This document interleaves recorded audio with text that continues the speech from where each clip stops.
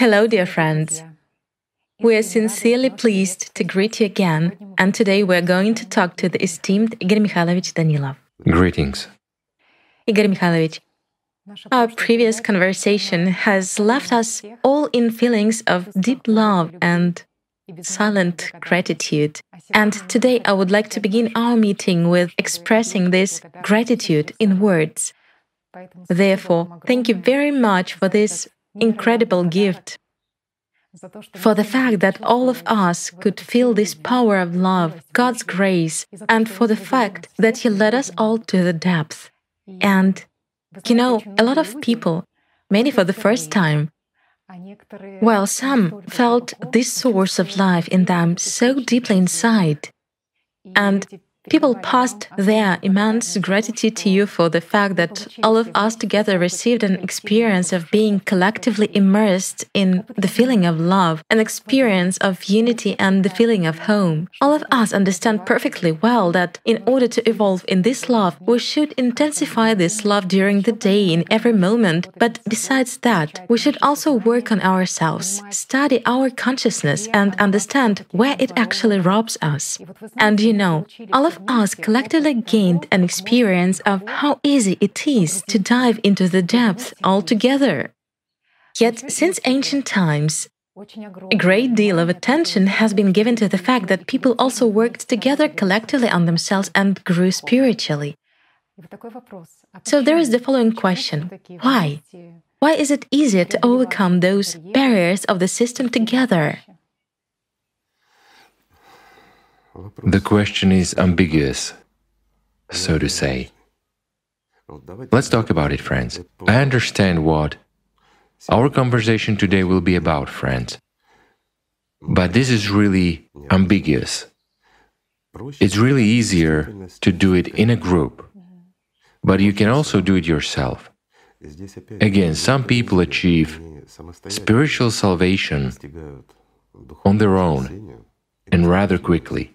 However, in the entire history, there have been very few of them. While, let's say, for the majority of people to achieve it, especially those for whom it is hard to experience spiritual contact, they surely need a group. It's easier with a group. Well, let's sort everything out, shall we? Yes, let's do it. So, it's an ambiguous question. We touch upon a lot of different aspects here, right? Why a group? What is a person in a group? What is a group itself? And many other questions. What should be and what shouldn't be there? What hinders, yet the first thing in a group is hindrances. I mean, why has a group gathered? Well, what do we start with? Probably with the question of why it's so hard for people to talk about their spiritual experience. And why... In a group, you mean? Yes, in a group. And why is it so hard to sort of share one's victories? Friends, it's really true. In the time of the first Christians, there was a practice that actually came from Jesus Christ and His first disciples. It was catharsis. I mean, it's a very fast path, and it is really straight. Well, basically, it is that very alatra, only in those days, so to say. So what was the meaning of that catharsis? A group of like-minded people gathered together, all of whom were attuned towards attaining God's love. Everyone confronted their consciousness, meaning that which is called Satan in religions, right? And everyone gained their own experience, so they shared that experience.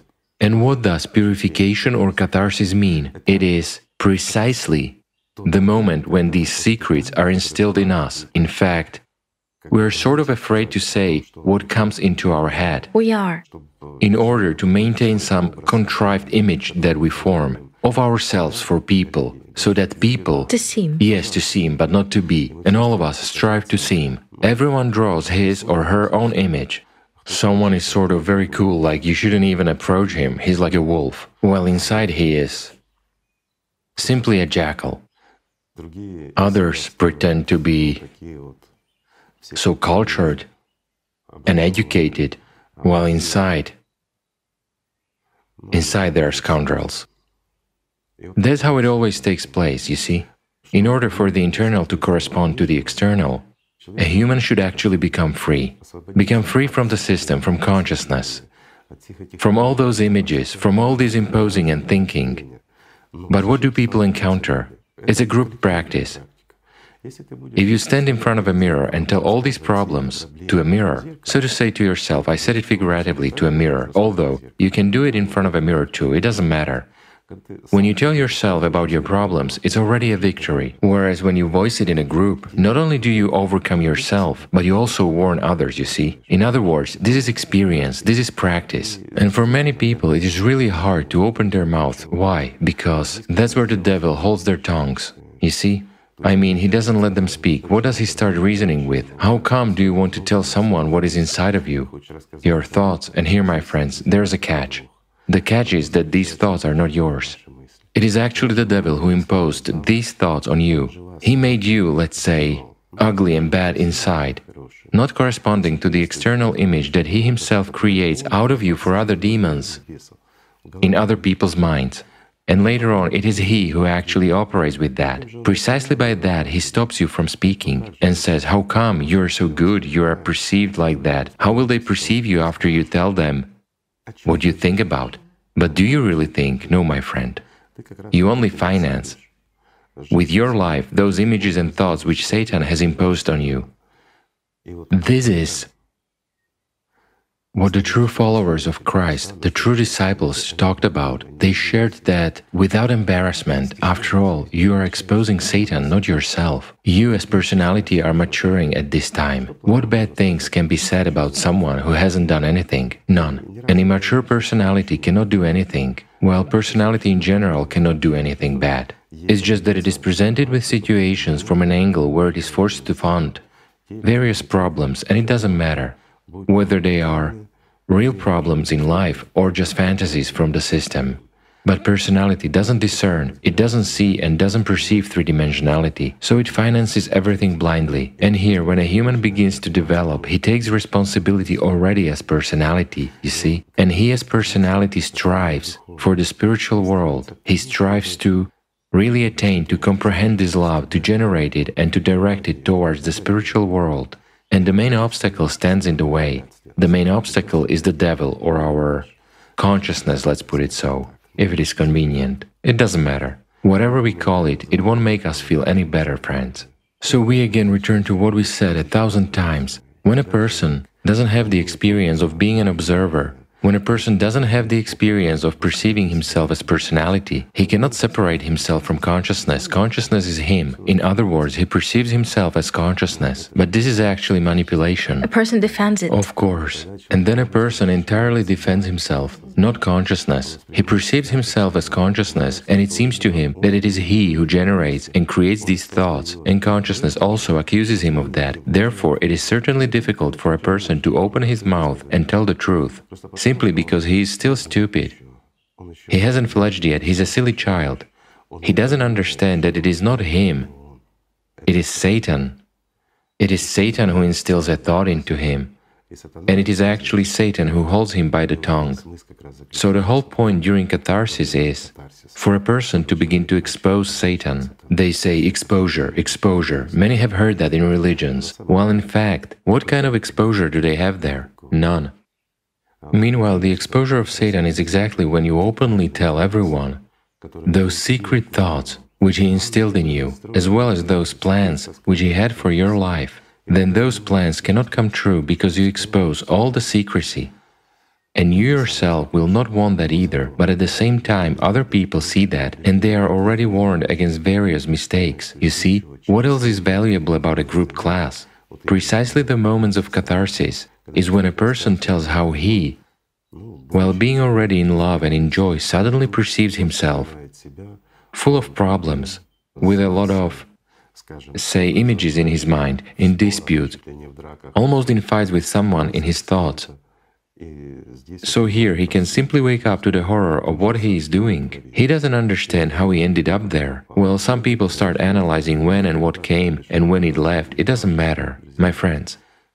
You are already trapped. So it's important to immediately do what? To plunge into lotus. into spiritual practice. To restore this inner state. Of course, to restore the inner contact, to return to love. So it doesn't matter, as soon as you have recalled it, you should immediately return. And it's even better not to lose love. As soon as you feel that the feeling of love is subsiding in you, no matter how the system distracts you towards external things, no matter what's going on, let even the whole world collapse. Even vice versa, if the whole world is collapsing, it's necessary to accumulate this love even more and send it to the spiritual world in order to restore this bridge, right? So all those secrets, all the techniques that Satan uses against us, when a person shares them, he forearms other people, he warns them against his own mistakes. Just imagine a group of, let's say, 500 people or 10 people, it doesn't matter how many, even 2 people, they are already forearmed, because they already know other tricks which Satan hasn't used on them yet, but in case something is only approaching, a person knows perfectly well what Satan's next move or action will be towards him. Well, of course, it is simpler, easier and faster to advance like this. Plus, when spiritual practices are performed jointly, for example, we take the true lotus, then naturally those who are leading the way will pull up those who lag behind. So it is certainly simpler and easier, because a group, when it is synchronized, is a unit. You see, I mean it is, well, let's put it in the Oriental terms, a single egregorous form, or a single field, a single mood, a single group. Of course, it matures entirely and completely. And sometimes the same spam comes to such united organisms, so to say, to such egregores. Yes, that's also very valuable. When a group has a class, and people are really open, they are indeed in catharsis, they study the system, and then a thought comes to a person. Doesn't matter. They are involved in a spiritual discussion, and a red car comes to a person's mind. He says, you know, the system is imposing a red car on me now. And the funny thing is that a lot of people will pick that up. They will say, yes, I've had a picture too. Most of them will have a red car, but some may have it of a different color. Yet, a picture of a car will definitely be foisted. Or secondary consciousness comes into play if the system starts attacking, let's say, a group. Why? This also happens when a group gets a little bit distracted, a little bit weakened. They delve into some details, you know, they switch to pettiness. Again, Satan interferes, begins to divert them a little bit, and immediately starts throwing in thoughts. For example, I'll repeat again, friends. Some people get a thought about a car, others get a tire fitting shop, still others get batteries, but everything is somewhere close thematically. It just that our demons also perceive orders of their master in different ways. I also remember you once gave an associative example of that. This is like you have, let's say, a group in Viber or Telegram, and some information is simply thrown in there, that very thought. There are people who connect and listen to this information. They invest their attention there, while there are people who would ignore it. Who do not invest. Right. Igor Mikhailovich, is it possible to mature in groups only by listening? Let's put it simply, okay? Let's take the experience of Jesus Christ and his disciples. There was actually a dialogue there. Communication. There were studies, right? Yes, they communicated. They taught, really taught, how to come to the spiritual world. Let's take the life of the prophet, the last prophet. After all, there was communication there, right? Yes. There was a dialogue. People studied and aspired. And let's take the time of Peter's coming to power, when Simeon became Peter. What started? Formation of a religion. They formed a religion, and a monologue began. People lost the right to ask questions. And what do we have? Just look at how everything has changed. Listeners. Of course. Who follow instructions. If there used to be friends, there used to be a united group, and they went to God together. Later on, people became listeners of what they were told. And you know, again, I don't want to offend anyone. I'm just calling things by their proper names, as facts. Tell me, what is a spiritual path? A spiritual path is a road that we pave by means of love for the spiritual world, right? This is mentioned everywhere. There is nothing else. What should we do? We should intensify love in ourselves. Yes, we should behave appropriately. What for? I'll explain in order not to lose the inner connection even for a moment, right? We shouldn't give rise to the antagonism of love in ourselves. Again, that very anger, hatred, or envy, it will devour a lot of our energy, right? Those are such voracious creatures. Those are worms in our heads, which start living instead of us. So we should get rid of them. Just like of any obsessive images that we usually form in our everyday life, because any image, when we bring it to life in our thoughts, when we talk to it, just like I'm talking to you right now, and many of our friends have daily conversations with a great number of images in their heads. What does it give rise to? It gives rise to us creating an illusion. We do not talk in real life. We talk in a fantasy, but it's not a fantasy, because the image does exist. It is phantom, but it is material. Hence it exists owing to something. Well, some people will say owing to our imagination and thought. Yes, our imagination and thought, but it lives at the expense of our life. Do you see the point? And these subtleties should be studied. We should eliminate all these fantasies. We don't need them in our heads. Why create additional sources of expenses for yourself, which cannot be repaid, which only take away your means for life, but do not give you anything? I mean, efficiency is very low, isn't it? It is. Right. Therefore, friends, I just give you a fact. I don't offend anyone, but just answer me. A simple example that we observe in religions nowadays. We take a textbook, okay? It is literally a textbook that describes some holy scripture. Yes, it doesn't matter. Holy scripture. A priest is standing on the stage, and a lot of people are beyond the stage. He is reading to them what is written in the textbook, while everyone is holding a textbook in their hands or just repeating after him. Can't you read it at home or what? A simple question. What will reading give us? Well, whatever. Let's take the works by Turgenev or Allatra by Anastasia Novik, and we will read it together. And then what? A literature club. Right. And then we are told, do not kill, do not steal. All right, we won't steal, we won't kill. That's it, we'll do as we are told. So in this literature club, we hope to gain life. At the same time, we must necessarily fear God and respect the priest as God's intermediary or buffer between us and God. Well, that's true. Yes, I'm aware that many people might take offense, but friends, you have to understand that when it comes to your life, true life, as they say, the after-death destiny, right? But it's not an after-death destiny. It is merely when our body disintegrates, when we leave it and actually gain life. Is that death? Death is when, complete annihilation of a subpersonality takes place. That's what death is. While in this case, it is the gaining of life, let's say, right? So if our goal is to gain true life, eternal life, there is no room for sentimentality. Sorry, friends. It's true. And you yourselves understand everything very well. When we do not invest effort, time, and diligence, when we do not gain life, we will not gain it. By listening to someone else's conversations, by shifting responsibility onto someone else. It is certainly convenient, isn't it? I understand, it's very convenient. This information is really shocking, that on this vice of ours, on this desire to shift responsibility, there has been built... Yes, it's a vice. And why has it happened this way? In fact, all religions have stumbled on that. Right. On human laziness. You see, what does a person need? A person needs to shift responsibility onto someone else, doesn't he?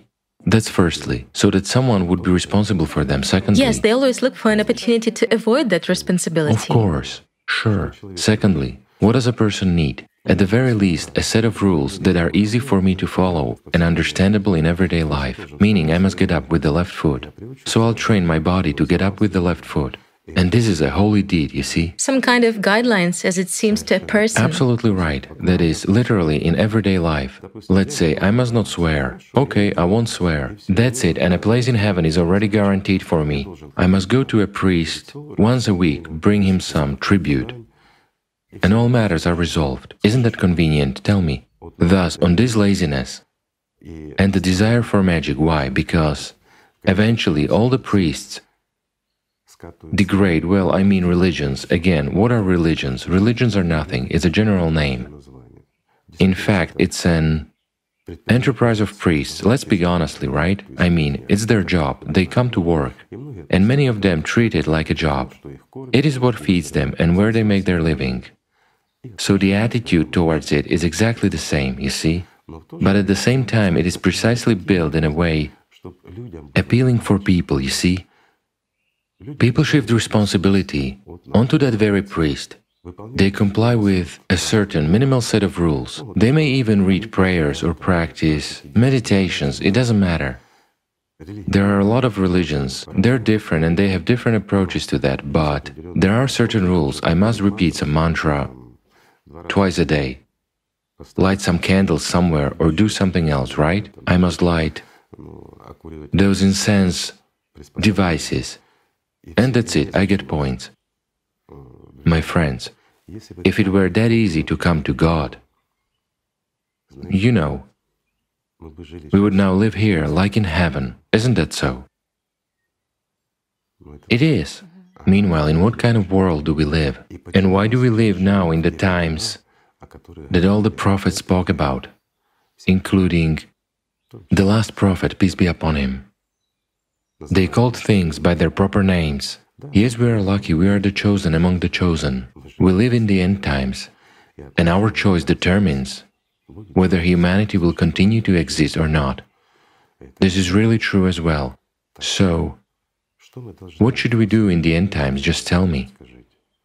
Should we live like our ancestors did for millennia, or start living the way our ancestors did more than 6,000 years ago, when they were faithful to God and had no priests? Yes, in groups there were people in charge, but who is a person in charge? They are people just like you and me, aren't they? It's just that they were ahead. They could share their experience. When spiritual liberation was treated, you know, not as some kind of work or some kind of, I don't know, a club or a hobby, but as the most important thing in this life, when it was a goal. I say it again, a goal, not a show. For the neighbors to think that I'm a believer, that I'm good, I will go to a temple, say, once a week, right? As for what is going on in my head, who will deal with that? Who will clean that up? Who will bring us to life? Tell me, please.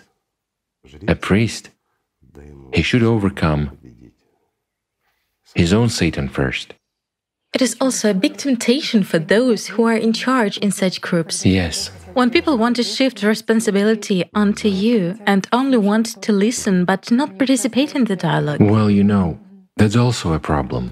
When there is no dialogue in a group, when it goes sort of according to religious canons, again, someone comes forward, he's reading and talking, while the rest are sitting and listening, then what have you gathered for, friends? Have you gathered to listen? There are plenty of different temples, it's beautiful there. This practice has been perfected there for thousands of years, just understand correctly. The theater is at the highest level there. While you are sitting and listening to some fellow, the same as you are, who are reading you fairy tales, you see? Because it all turns into fairy tales. If you don't have experience of working on yourself, there's nothing to ask, you see? If there is no dialogue in a group, but there is a monologue, it means that the group has either just gathered or it goes in the wrong direction. I'll put it simply. Why? Because this is work, and everything is important here. If people cling to life, if they really cultivate in themselves love for the spiritual world and already feel it at least a little bit, they understand how important this is, and they strive to protect it because Shaitan, you know, like a monkey, always wants to steal it. You have to keep an eye on him. As for those practices, there are no trifles there. Everything has to be studied, you have to practice and work every second. At the first stage, it's really difficult, and here any advice, any experience of those who are already at least a little bit ahead is important, you see? And not to ask questions here. If you don't have questions, well, it's one of two things. Either you are a bodhisattva, or you don't need this. Isn't that so? You pretend that you advance, meaning you are under Satan's control. That's the point. There is another question, Igor Mikhailovich. When you expose consciousness within yourself, when you see these stereotypes, Yes, when you voice those secret actions of the system, apparently that very internal liberation, let's say, from this oppressive consciousness occurs. that's exactly the point. That's the point. Yes. The first step is again, well, the very first step, my friends, is to understand that consciousness is not you. Once you understand this and catch it on a lot of facts, well, here again, you have to study because there are a million techniques on how you can catch it and see for yourself that consciousness is not you, as it turns out. It's not you who formed these thoughts. It's not you who ordered them, but when you are guided by them, you're a slave. You know, just a biomachine, there is no other way to call it. A source of life for fantasies, someone else's, but not yours. The second stage is to understand that your personality. There are a lot of different techniques for that too. When you understand that your personality, you understand that there is consciousness. And consciousness is what has been called the devil since the dawn of time. So what's the next step at this point? It is to make sure that consciousness doesn't hinder your connection with the spiritual world and getting closer to it, and the only way is love. Precisely through genuine inner feelings. It is that very power which allows a person to gain life. So when we send our love, the one that is given to us for life, we do not waste it on fantasies, we do not feed with it, either demons, you know, like pigeons in the square, or the devil, our consciousness, let's put it this way, to make it clearer. When you spend these powers on love and give them to the spiritual world, you receive 100 times more. So when you begin to receive it, it's already the beginning of gaining life. It is the inception of an angel. This is what we are here for the sake of life. So one of the steps is the taming of that very Satan. You see? In other words, first we understand that there is Satan, then we understand that there is personality, then we understand that there is the spiritual world, there is God, and then we remove what hinders us. Everything is very, very simple. But for that, yes, it's easier in a group. Of course it is easier. Igor Mikhailovich, the result of catharsis is actually a feeling of spiritual freedom. Of course. But what goes wrong if meetings do not give this feeling of spiritual freedom? On the contrary, sometimes people return home even more burdened than they were before, and so on. What does this indicate? It means they have lived this day in vain. They gathered together in vain. They did the wrong thing. And why does this happen again? They came and they themselves succumbed to Satan when everyone was working spiritually, while he was twisting their arms, restraining them. But they also followed his lead and began to judge someone quietly within themselves. Let's say the demon began to instill the following thoughts into consciousness: you know everything, you are the best, you are already a bodhisattva, what are you doing here? And so on. Thus there is judgment, comparison, and exaltation, meaning all the stereotypical tricks from Satan, and a person didn't notice how he was trapped. Later on he leaves the class when everyone is elated. While he is robbed, you know, it feels like you go to a marketplace to buy something delicious but come back with nothing, your money has been stolen, you see? Isn't that true? It is. But sometimes again, people in a group have a wrong approach to catharsis, to their spiritual growth and to classes in general. Why?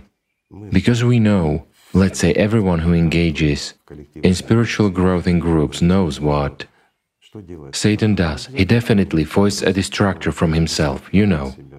What for? So that we shift our entire attention towards some individual. For instance, we discuss something about generation of love or some tricks of that very system. We have a concrete dialogue, and at this moment, someone stands up and says, "All this is fine, guys, but we actually know it all. Instead, can you clarify to me how the world actually manifests itself in the fourth dimension, you see? I mean, well... Or in which dimension do shadows live? Right. Or in which dimension do shadows live? Yes. That's also a good question. And since the person is asking this question, it means he's interested. While we are all cultured and polite, we are sitting and we should do what? We should love people, shouldn't we? We should respect people and take their opinion into consideration. If a person asks such a question, it means he needs it for some reason. So we are sitting there being so tolerant, and then again, someone is surely leading the group, isn't he? There is a group coordinator, so to say. Yes, sure. But since he's a group coordinator, he's almost like a priest in religion. He must be responsible for everything, right? We have shifted the responsibility. If anything happens, he will coordinate the course of the conversation. Yes, we are sitting dissatisfied and indignant. Demons are running around in our heads with a tambourine. Well, we have shifted the responsibility onto someone else. Meanwhile, that someone doesn't even notice this because he's on his own wave. Treats the group irresponsibly or is slightly distracted with something, or the subject has also resonated with him. And just look, friends, there is a group of, let's say, 20 people or 10,000 people, doesn't matter. A distractor appears and a couple of people immediately pick it up from him. Why? Because that's how the system works. If 2 people pick it up, then another irrelevant remark by the distractor is already picked up by 5 people, not 2. You see, thus, Satan's team is growing. Why? Because people are drawing the whirlpool of those events. Do you understand? The question seems to be sort of interesting, right? But at the same time, it is sort of embarrassing to reprove that person. Yet, friends, pardon me, may I just ask each of you, straightforwardly, answer for yourselves. If you go to such group classes, groups of spiritual growth, no matter where, no matter in what sect, religion, or hobbyist group, whatever, you go there to develop spiritually, and such distractors appear, I have a simple question. What do you go there for? Do you go there to waste your own time? To give your own life to the system? After all, at the time when you do not grow spiritually, when you do not gain experience and practice, you waste your life. What for, friends? You actually come there in order to gain life, but you waste it, regardless of how good a person is and what an interesting question he asks. What are you doing at the moment? We have just said that in classes, you engage in practice, let's say, of how to resist Satan, so go ahead and resist him in practice. Actually, a lot of people feel that something is going wrong. Everyone feels. Everyone feels, and supposedly... Everyone feels. Only where are your tongues? Who holds them? There is no determination to say, yes, this is... What does no determination mean? No determination is again a trick from Satan, right? Yes. I'll put it simply. If such a person stood up, called a participant, for instance, Vasilisa, by her name and said, "You're a complete fool and look like a suitcase with ears," how would that Vasilisa behave? Would she sit modestly and forgive him everything? No.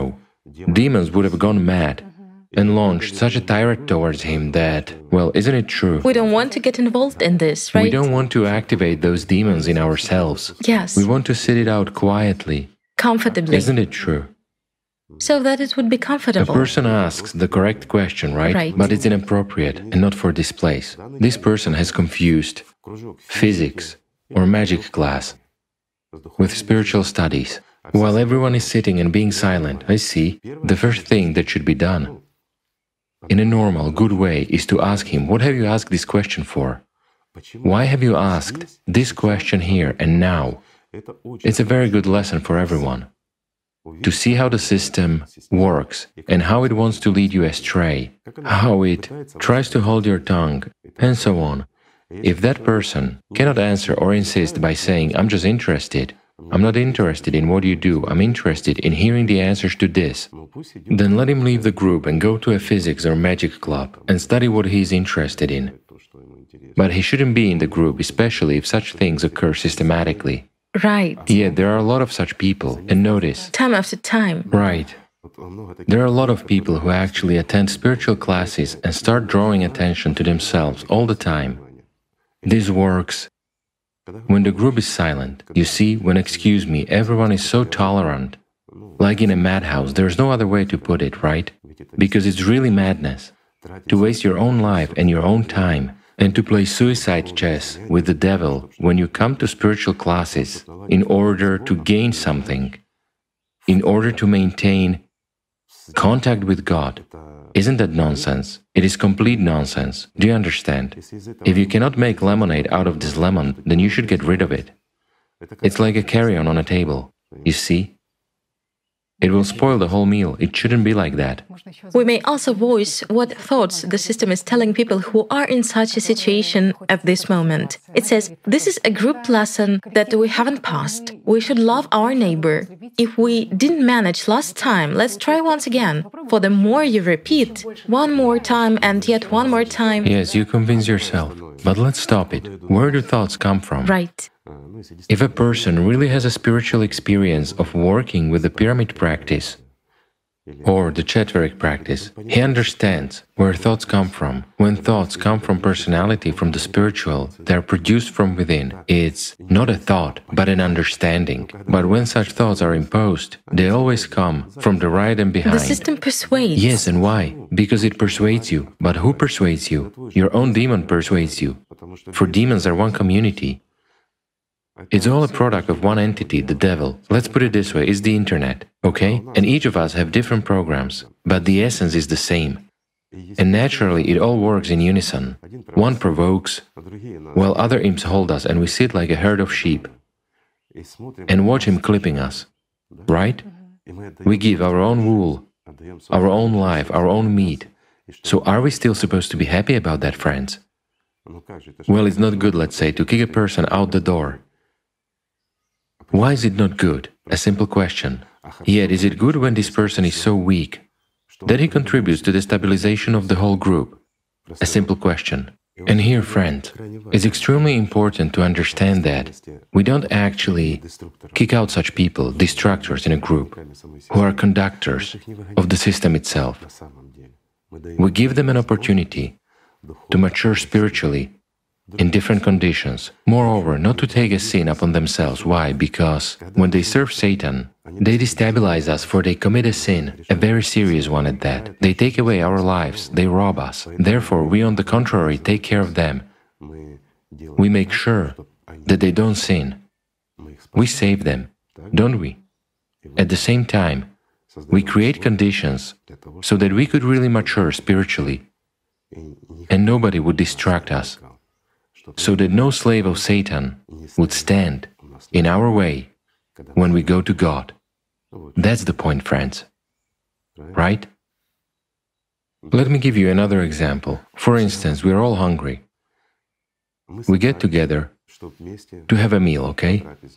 We sit down at the table and put treats on it.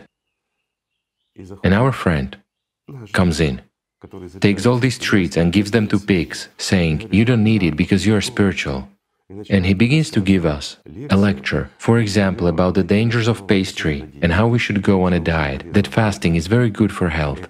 He does this once, on the first day, the second time on the second day, the third time on the third day. Who hasn't encountered that?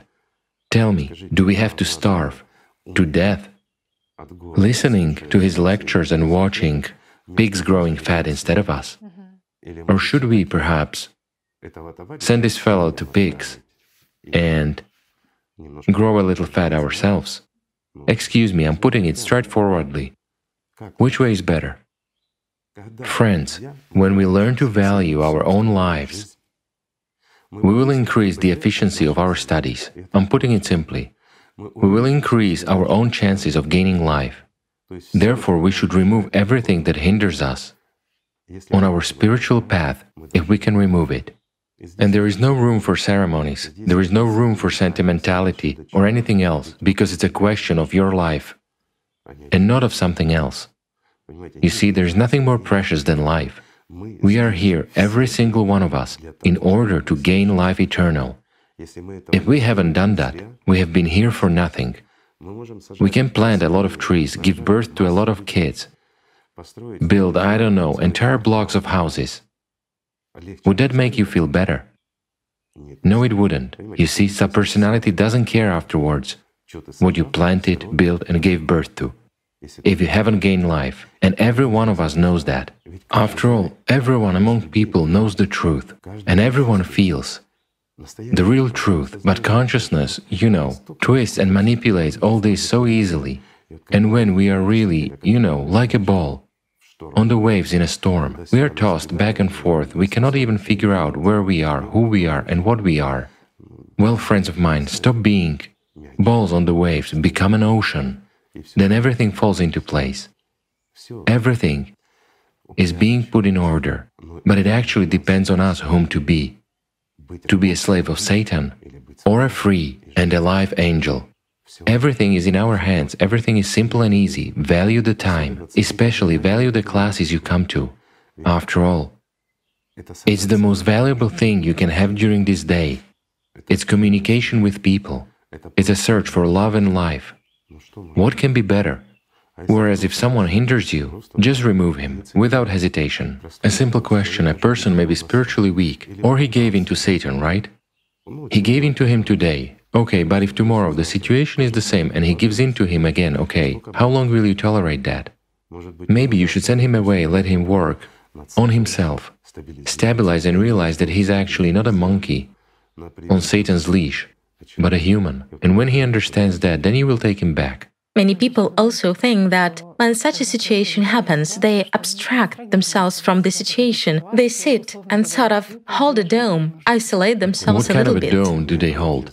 This actually makes me laugh. He holds a dome. He protects something. The situation is behind the glass. It sort of doesn't concern you. But is it really so? Yes, exactly. He is so abstracted from the world, abstracted from everything, and he doesn't want to lose his connection with God at this time. What God are you with at this time? If you don't confront Satan, if you have neglected your friends, isn't that so? And prana, your fellow travelers, hence you first of all have neglected yourself. You give your own life, your own energy of life. And in this case you pay not only with prana, but with alat too. Then what? Well, friends, grow up. Because at this time a person is judging anyway. He cannot, and he comes back to that. 100%. Moreover, he was judging there, he came out judging, and until the next class he remembers that, and he is still judging. Such are Satan's tricks, and these tricks have to be analyzed. And when you have analyzed them during classes and understood them, you have to act in such a way that they do not dominate you, so that these tricks of Satan do not take away your life. In fact, they are very simple. It is very easy to overcome them. Very easy indeed, if you know how. And it's even easier not to fall for them, right? Also, Igor Mikhailovich, there is another thing. It happens that people follow the spiritual path and they feel that this inner love which is expanding and this inner surge, and at some point they decide to isolate themselves from the group and to remove all sorts of attachments in order to follow the spiritual path independently. Of course, yes. How can you comment on this? Consciousness tells such a person, look, they come and talk all the time about the same consciousness, about some tricks. Meanwhile, you feel God, don't you? They hinder you. You're almost a bodhisattva. Well, they are, Maturing. Maturing, yes, to put it mildly. You shouldn't go along with them. They only hold you back. You should practice on your own. You don't need anyone. You can do it. Isolate yourself. And mature. And what does a person do? He isolates himself and withers. No, he matures as Satan's professional feeder and nothing more. Those are tricks. Look at what is going on within you and how quickly you lose. What you have gained during the time in a group, that love, that has just begun to emerge in you. If it had emerged in you, you wouldn't have had such a foolish thought. Well, Satan would have tried to foist it, but you wouldn't have accepted it, because you would know whose tricks those are. Isn't that so? Times are hard nowadays, and everyone knows that, everyone understands and feels that. Let's be honest and call things by their proper names, okay?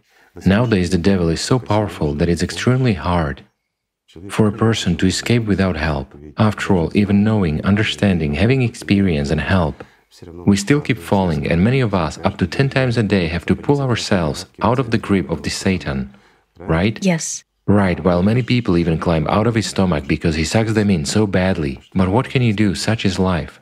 Therefore, without help, it would be extremely difficult. So let's imagine, you know, let's say a beautiful meadow, okay? Or better yet, a flower garden. A pyramid-shaped flower bed. Have you imagined it? A flower bed that is standing in the middle of a dehydrated desert. The sun is scorching. The humidity is almost zero. But there's water dripping on it from above. Those flowers which are higher receive more water. Those which are lower, which are still growing, yes, they receive a little less. It's a bit harder for them. But it's up to them to reach out for water, for moisture, isn't it? In other words, life is given to them. Help from above descends to them, and feeling that, they reach out for it. Meanwhile, one flower says, or rather, not a flower, but, I don't know, some wormling in this flower says to it, look, you are down here, you are only trying to sprout, but look at how many flowers are here, water is dripping, and so forth. What does God see? God sees a flower bed. A flower bed covered with flowers, that's all. He doesn't see you, does he? But when you distance yourself, when you separate and distance yourself, you will become an individual, and God will admire only your beauty. What do you have to do among these sunflowers? Come on, you are a beautiful rose. Separate yourself. And what does a person do? He separates himself. Who says that? Will angels actually tell him that? No, angels do not come in touch with people in general until they grow up. Isn't that so? It is the devil whispering. Thus, by Satan's instigation, instead of fighting against him, a person listens to him, his pridefulness is affected. So he walks away from that flower bed. A simple question. Up there, the divine moisture descends, which nourishes every flower. Well, there is scorching sun, desert, and aridity. Thus the flower immediately turns into a dry thorn. Is God a camel? To admire and delight in a thorn? Of course he is not. Here's the answer for you, friends. Yet how many of such people do we see, of those who separated and distanced themselves because the experience of hermits, of holy fathers inspired them? Some chased after magic, while some just went there due to foolishness. Well, in the end, the result is always the same. Do you know why the holy fathers actually retreated in the past? They didn't retreat from people, they retreated from religion. They retreated from that practice which is established among them. When a monk's life is timetabled, he must mutter the same thing, sing songs, dance on one foot, and so forth. And he must supposedly communicate with God, while in fact his main goal and task is fundraising. And again, fundraising as well as strengthening the power of the organization itself. Who doesn't know that? That's why those people who really longed for God and understood through feelings that Satan also exists and didn't want to work for Satan, but wanted to serve God, they had to move away, a little bit, under the pretext of seclusion, you know. In other words, they supposedly undertook hard labor for the glory of their organization, but in reality they were just going towards God. In this way they tried to avoid the pressure of this burden. Yes, it's a weakness. It's a weakness, in fact. Because a person must become hardened like steel, you know, in fire, in water, and wherever he would be. If you strive for God, nothing will hold you back. Whatever obstacles Satan puts in your way, it's all his tricks. When you realize that he is Satan, and he tells you that it is hard, well, what is hard about it? Let's say I had a good friend, and now he is one of the members of my family, let's put it this way, as well as of yours, friends. Unfortunately, he's not with us now, but fortunately, he's always with us. Let's put it this way. He was from the Christian Orthodox religion, precisely from the Christian Orthodox one. Moreover, he was active and serious. He defended it, he defended all the virtues of this religion. But as for all the stupidities, he called them by their proper names. Of course, his associates didn't like him, but people loved him very much. So nothing prevents a person from being honest and righteous even in religious organizations. Excuse me, defending what is spiritual before Satan himself is not difficult anywhere. You know, Igor Mikhailovich, you have just mentioned those people who distanced themselves from, let's say, the canons of that very religion, from those very chaffs. Not from the canons, but from the rules. Yes, from the chaffs, from the rules. From the written rules contrived by people. From this circus, theatricality and stupidity. They distanced themselves. They had to do that. Yes, but the most interesting thing is that now it is clear that when they met each other, yes, precisely like-minded people, interestingly, and it has always surprised me that when they met, they asked each other one main question: how is your prayer? So there is the understanding that from this question, it actually becomes clear how your inner dialogue with God is going on and taking place, whether you are closer to God or you have some difficulties. But from such perhaps indirect evidence and such information, it is clear that they also didn't miss the opportunity to share their inner experience and to further mature on the spiritual path. Of course they didn't miss it. Experience is very valuable. The spiritual path is wonderful, but since Satan is standing on the path in front of us, in all his multiformity, yet what is Satan, friends? It's a legion. It's a real legion of all sorts of demons indeed. And each of them has its own approaches. Let's say, you know, if we think about it, it is such a hardly surmountable borderline that you can actually surmount easily if you go with your eyes open along a smooth road. Do you understand? Or you can easily lose your way if your eyes are blindfolded, if you have no compass and walk across mountains and forests without knowing where you are going. So where will you arrive? Isn't that true? It is. Even if you are determined to arrive somewhere, it's not certain that you will get there, my friend. Therefore, you shouldn't complicate what is simple. Well, all the complications originate from Satan first and foremost. You know, they catch you on bravado, as it is said among common people. Are you strong enough? Everyone can go to God this way, but are you strong enough to be in seclusion? That's another individual way. By oneself, yes, exactly. Right. Why do you take crutches again? It's a task for strong ones. Lean on somebody and listen to someone. Don't you yourself understand simple things? Or the experience of martyrdom. Oh, that one indeed, you know. The experience of martyrdom is a separate subject. It is such a stupidity that God forbid. Why and where did this experience of martyrdom come from, do you know? Because everyone, not just those who brought the knowledge here, but also those who picked it up, they always had problems. Really, you know, it is such a heavy burden. Well, as a rule, it was hard at the beginning, while later on everything became easier. So that's where martyrdom originated from. It was likening and simony. As they suffered, so I do, right? Let's not bring up this subject. It is ridiculous. Igor Mikhailovich, I also remember how you spoke about the importance of working on oneself and compared it to the fact that there is indeed a whole rock in front of us on the spiritual path. This is really so, and I would even put it simply. Let's try to visualize it again. We actually enjoy dreaming and visualizing, don't we? Satan forces us, so let's use this tool for the benefit. Let's imagine a balloon filled with helium, okay? We have imagined it, and now imagine that it is you. So in order to come to the spiritual world, you should just fly up to the clouds. Let's say, since God lives in the clouds, as we were taught, a balloon filled with helium can easily fly up to the clouds. What do we need? To get untied. Right. And here's the trouble, my friends. What is the trouble, in fact? The trouble is that this balloon is anchored to a whole mountain of stones underneath. And our task is just to throw all the stones of ourselves. These are all the tricks of Satan, all our mindsets imposed on us, and all the inhumanity that prevents us from really taking a deep breath, from really feeling God's love, getting filled with it, and flying up.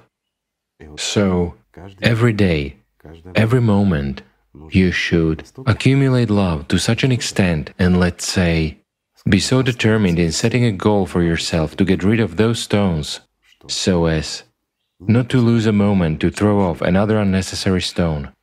If Satan hooks you, drop it. If he wants you to get mad at your friend, as simple as that. After all, how is a quarrel caused between friends? Indeed. That's very simple. In fact, a thought is foisted on you that he is not good. A person hasn't done anything. He hasn't even given a reason. You have simply believed it. But the thought has come. Yet you have started thinking. You have given the energy of life to that thought. You have accepted this thought, but you even have nothing to pick on. However, you immediately see your friend frowning. Why? Because the same thing has come to his mind. Or he doesn't even know why, but he's already frowning. Satan hasn't foisted a thought about you on him yet, because you've been poorly working so far. But your friend is already on the alert. You see him puffing up his cheeks. Hence, this is addressed to you.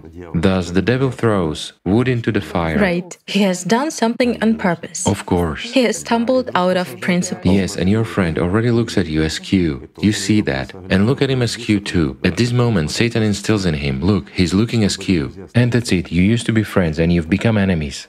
Isn't that true? Thus, as soon as any silly thought is foisted on you, take that stone and throw it away. Eventually, if you want to, you can scatter even a mountain very quickly and just fly up. Isn't that true? Yes. Igor Mikhailovich, here is another point which people are interested in. What is the right way to support a person when he has faced the system's attacks? They say, perhaps we can somehow activate his front essence magically, or direct more love in order to pull him out at once. Yes, exactly. Just look, friends, this is the most right decision. To go ahead and direct your love, which you generate inside, not to the spiritual world, but to a person, because he's a friend, he should be supported. Yet whom will you direct it to? A simple question. If your friend has wobbled, Satan rules him. So will you bribe Satan with your life, so that he lets your friend go? Isn't that so? Well, Satan will take everything, both yours and that of your friend. If you just open the gate of your heart for him, he will settle there forever, friends. Isn't that so? But what is the right way to support a person? What is the right way? Firstly, to stop fantasizing and dreaming of magic.